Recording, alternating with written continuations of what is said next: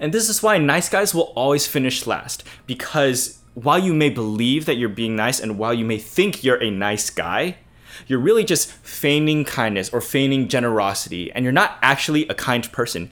You're just doing these things to win over someone's heart, to win over someone's affection, just by trying to buy them coffee or maybe saying that they're nice or that they look beautiful today. Let's differentiate being nice from being kind, gentle, compassionate, generous, merciful, graceful, and so many other things. Because when we use the term nice guy, it doesn't actually mean those things. While you may believe that you are nice because you are maybe buying someone coffee or because maybe you are giving them compliments, that doesn't mean that you're nice. It all lies in the intent behind the actions that you make. Because if you were truly kind, if you're truly generous, if you're truly compassionate, gentle, and all those things, you wouldn't be offended and you wouldn't feel slighted whenever someone rejected any of your flirting or your romantic advances. And sure, getting rejected sucks. It hurts. But if you feel slighted or taken advantage of, chances are you're probably just entitled or you're feeling entitled.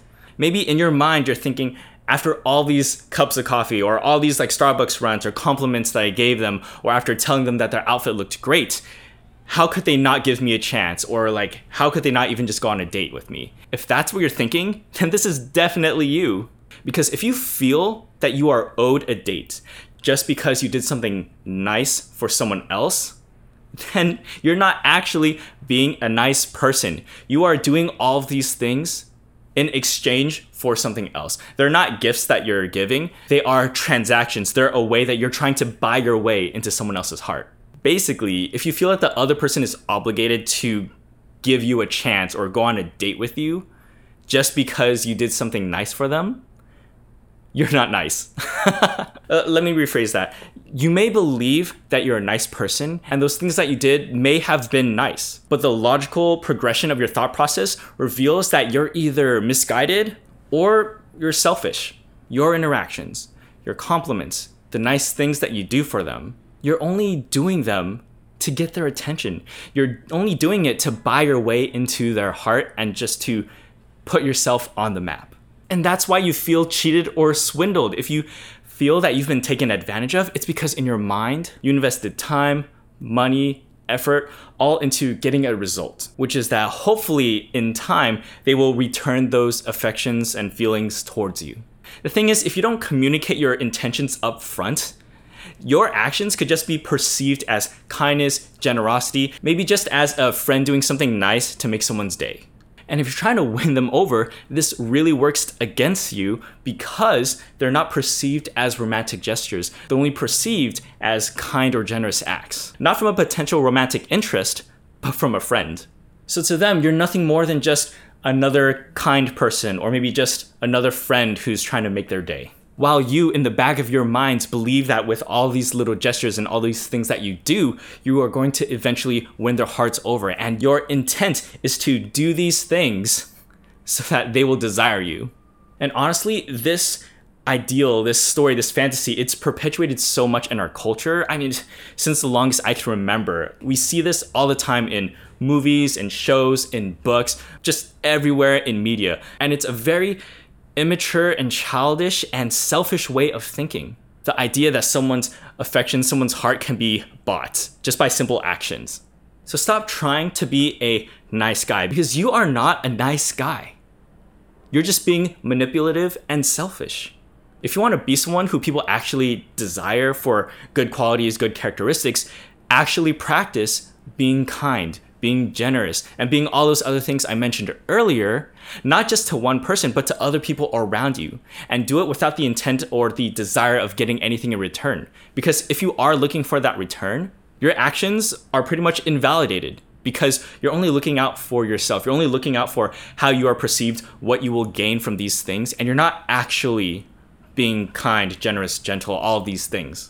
There's a show called The Office, and in The Office, there's a character by the name of Andy Bernard. And I just always remember there's this one comment, this one quote, where he was so taken aback because this girl that he had bought coffee for years turned down his advances. And he's just in complete ignorance. Either that or complete denial, because he wasn't doing those things to actually be nice to her. He believed that just because he was doing nice things for her, that he was owed a relationship or that he was owed a date. And that's incredibly entitled. And even though that may be a fictional story or a fictional scenario, this same exact thing plays out like everywhere we go. It's such a common belief. But as common and widespread as it is, you have this chance right now, you have this opportunity to really change yourself and really confront the way that you interact with other people and really question your motives, your intent behind the good things that you do, behind the nice things that you do. And you can actually become a good and nice person by doing those things without any desire for return. And that's how you're going to attract many more people. And more people are going to be drawn to you. More people are going to want to be your friend because you are a genuinely nice and kind person.